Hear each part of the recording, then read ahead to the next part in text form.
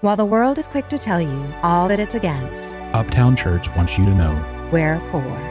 We're for doing what's right, and fixing what's wrong, we're for lifting up prayers, and breaking down barriers.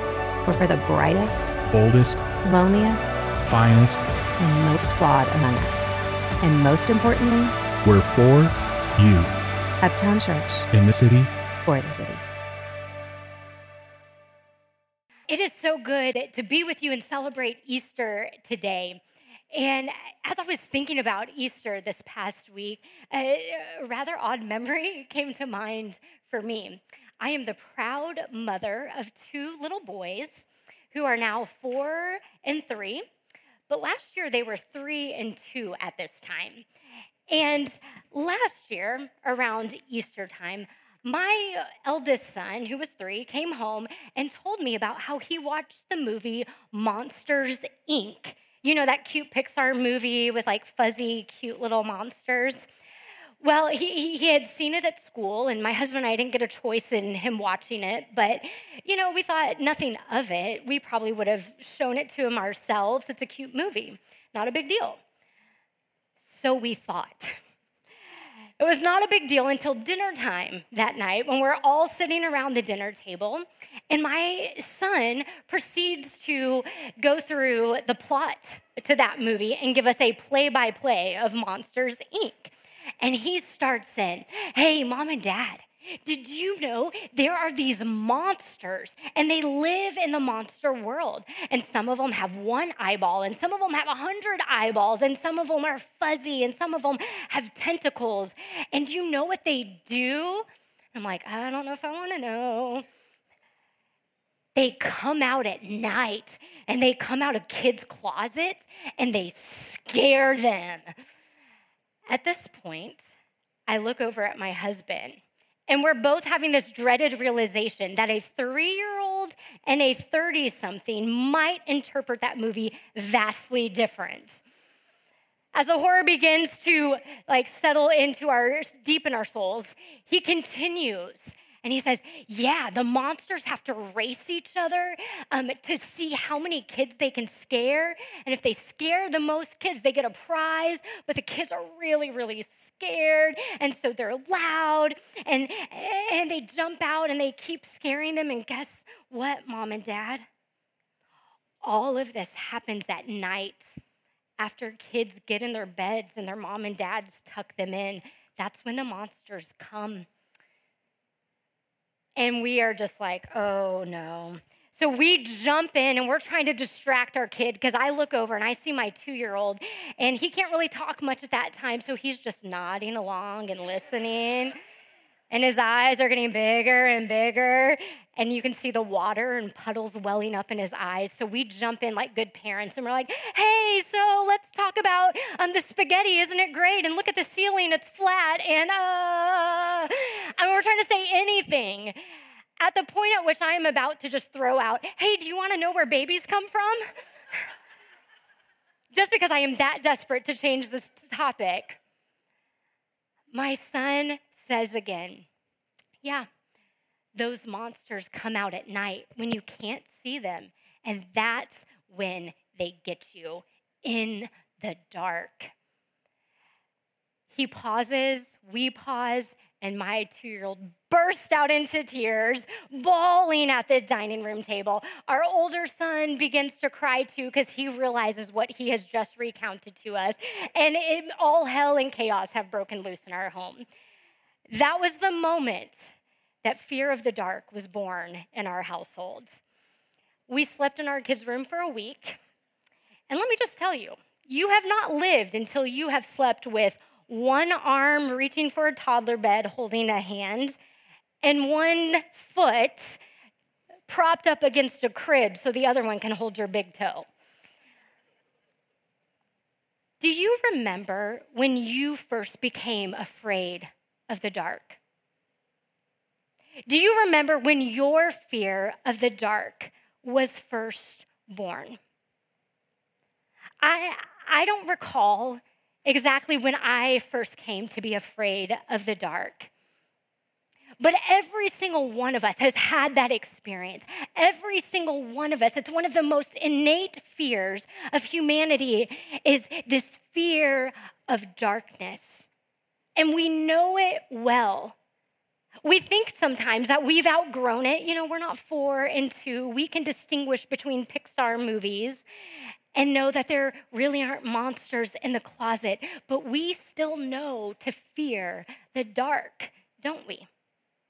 In spirituality and in religion, we talk about this sort of darkness, not in terms of monsters jumping out of the closet or irrational fears, but we talk often about darkness being that evil in the world, that heartache in the world, those hardships and difficulties we experience that make us feel as if there's a cloud of darkness around us. And for many of us, that fear didn't go away with age, but is still a present reality in our lives. In fact, in spirituality and religion, we look at this fear in kind of 2 different ways. And there's 2 levels of fear. That there's this kind of moral darkness that we fear and comes into our world. And that's that darkness that's kind of without us, what we see in the world.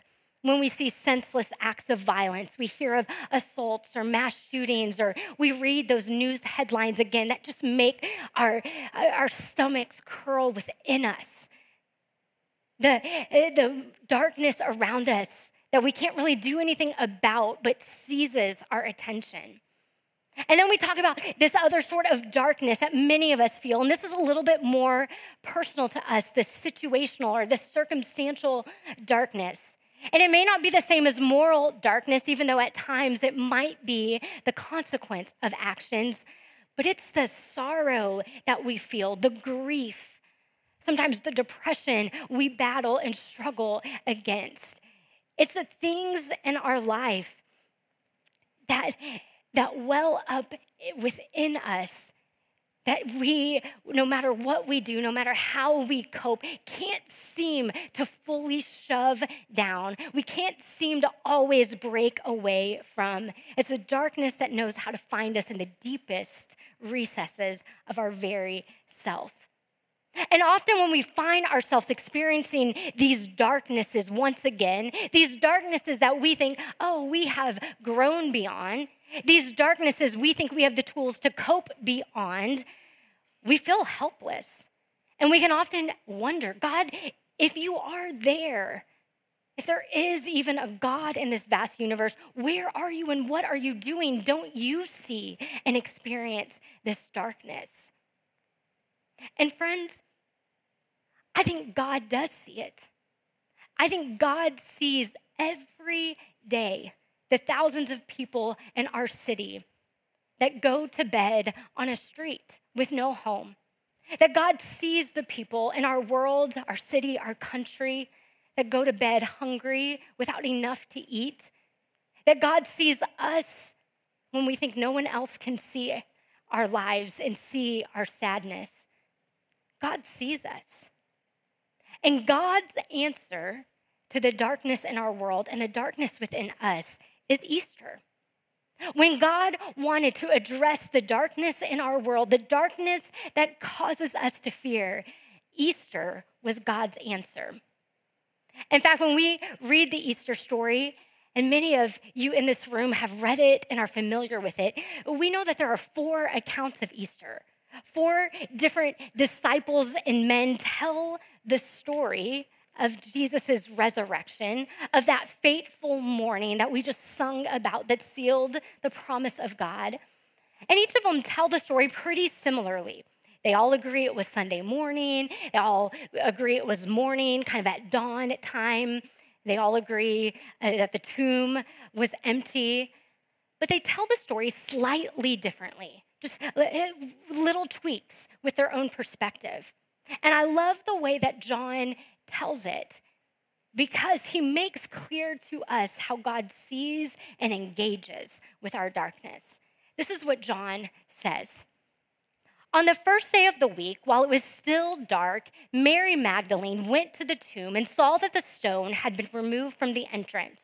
So she came running to Peter and the other disciples, saying, "They have taken the Lord out of the tomb, and we don't know where they have put him."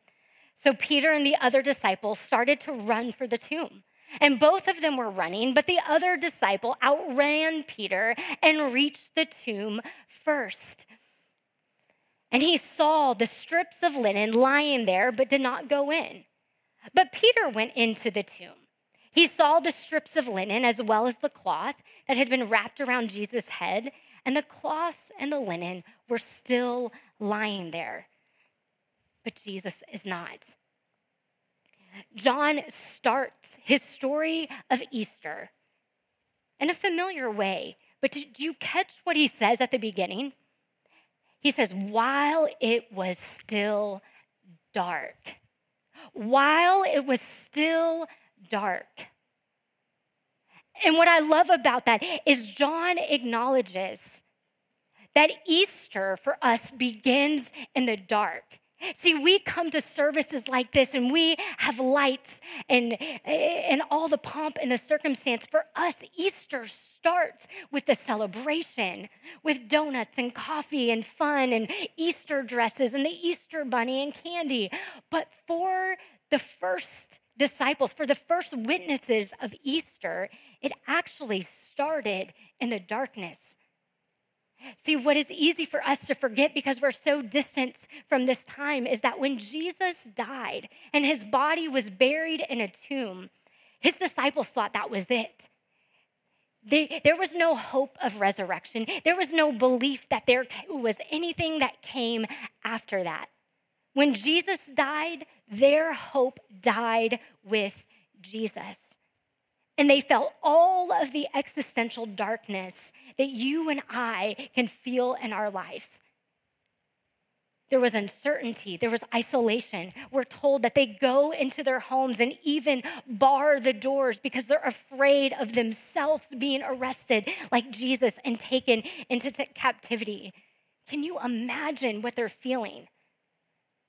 So when John tells us that Easter starts in the dark, he's not just saying it was early in the morning and the light had not just come up yet.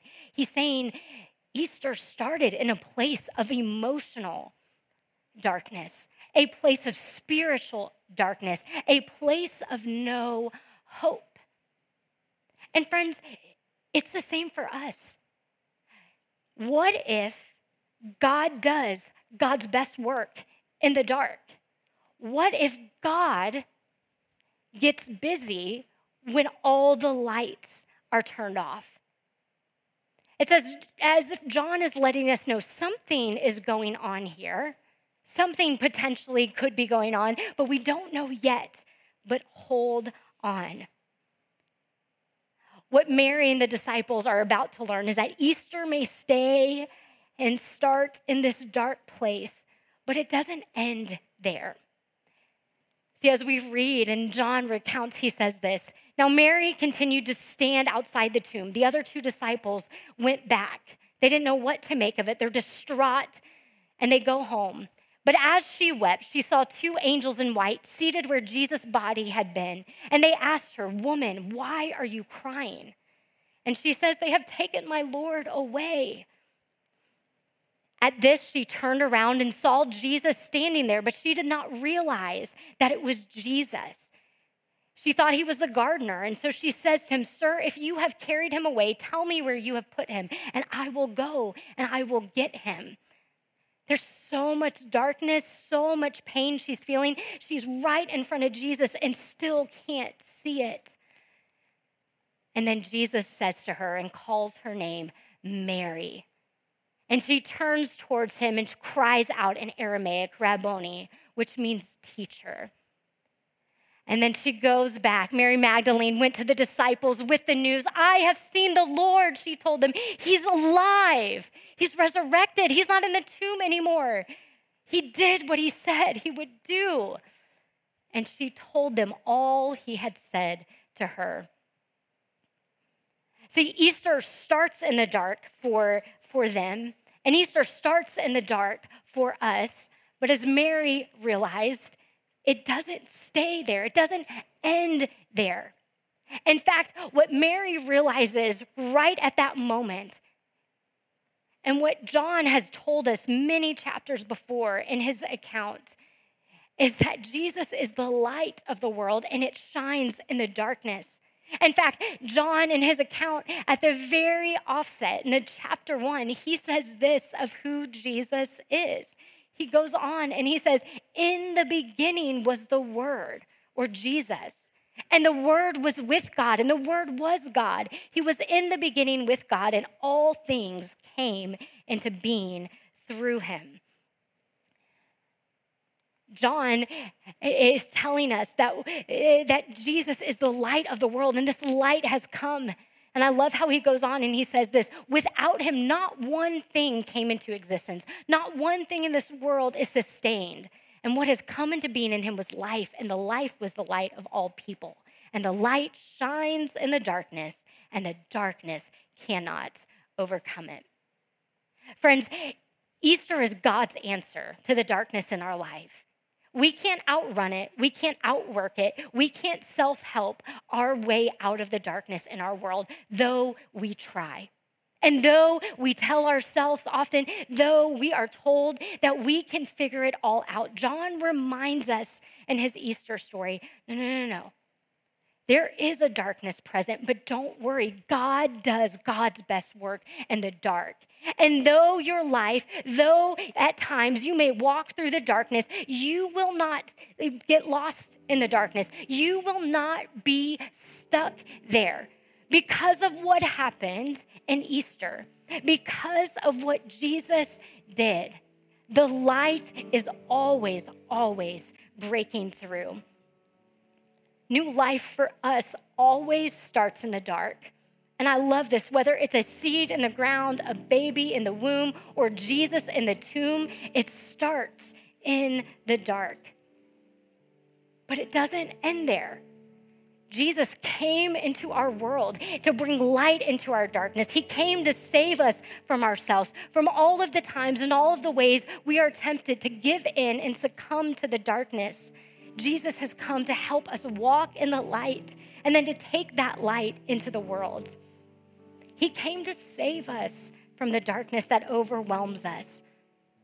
And he said, the darkness doesn't get the final word on your life. And that is the hope of Easter. That's the hope of resurrection. That God came into the world and God kept his promises. Because how many of us know people come into our lives, sometimes even to help and to bring us hope, but they can't always keep their promises. But God came to us and God kept God's promises. God said, I will never leave you. I will never forsake you. I will never abandon you. And even when the world goes darker and when your situations seem dimmer, I will keep showing up even to the point of death. And in the greatest reversal of all time,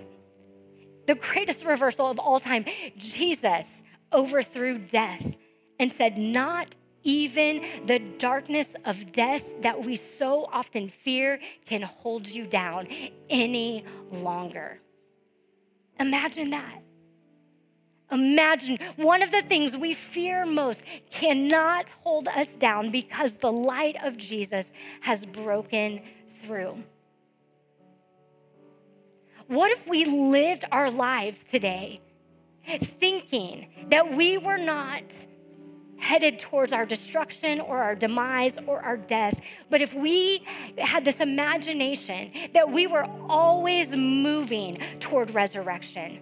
What if we walked out of here today and believed even in our darkest moments that endings may come, but that God is always in it, producing new life and new beginnings. And what feels like the end or what feels like the worst thing in our life is never the last thing because of Jesus. Friends, we can, as Christians, say that the best is yet to come, that our good days are always in front of us, not because we diminish the past or we diminish the situations around us, but because we know light is always waiting for us on the other side. because there is always hope on the other side of anything we go to, that our whole trajectory for life is running towards the triumphant victory of Jesus Christ. One of my favorite authors, Rachel Held Evans, says it this way. She says, Easter declares that God is in the business of bringing dead things back to life. So if you want in on God's business, you better prepare to follow God to all the rock bottom, scorched earth, dead on arrival corners of this world, including those places in your own heart, because that's where God works. That's where God does his best work. They're forgotten, lost places we don't believe are capable of saving. Easter reminds us that there is no ladder of holiness to climb, no self-improvement plan to follow, that it is just death and resurrection over and over again, day after day, as God reaches down from the depths and wrests us from our pride, wrests us from our fear, wrests us from our apathy, and breathes into us again new life, new potential, new hope. Friends, most days, I will admit, most days, I do not know which is harder to believe. That after 3 days, God reanimated a man and he came back to life. Or that God still insists on raising back to life all of the things I am insistent on killing in this world, or all of the things that I believe are dead. Wherever you are today and whatever's going on in your life, whether you are experiencing joy and celebration or you are struggling and wrestling with that darkness, know this. The worst things in your life are not the end of the story because of Jesus. This day matters because it changed everything. It gave us all a new potential all of the time. That no matter what's going on, tomorrow morning you can wake up and have a new start and new life. Now, friends, I'll admit, honestly, we get that wrong sometimes as a community in the church. This is our message, this is our hope, but sometimes we still live in the dark. We still act out of our fear as much as we try to be people of hope and resurrection. We're messy, we're human. And that's true of us here at Uptown. We believe this and we struggle every day, even on our best days, to get it right.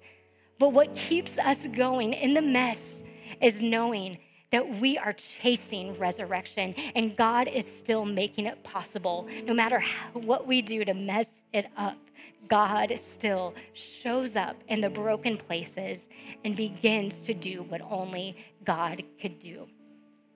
May it not be just true of this community, but may it be true of you and your life and our city. In the name of Jesus, who died for our sins and on that third day rose again and proclaimed death and fear and darkness has no hold on you.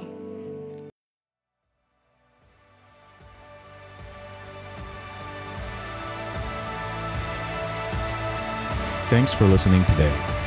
Want to connect with Uptown Church? Visit uptownchurchdallas.org or follow us on Instagram. And be sure to join us on Sundays at 10 a.m. for in-person worship at House of Blues in Dallas. God is with you. God is for you. Go in peace.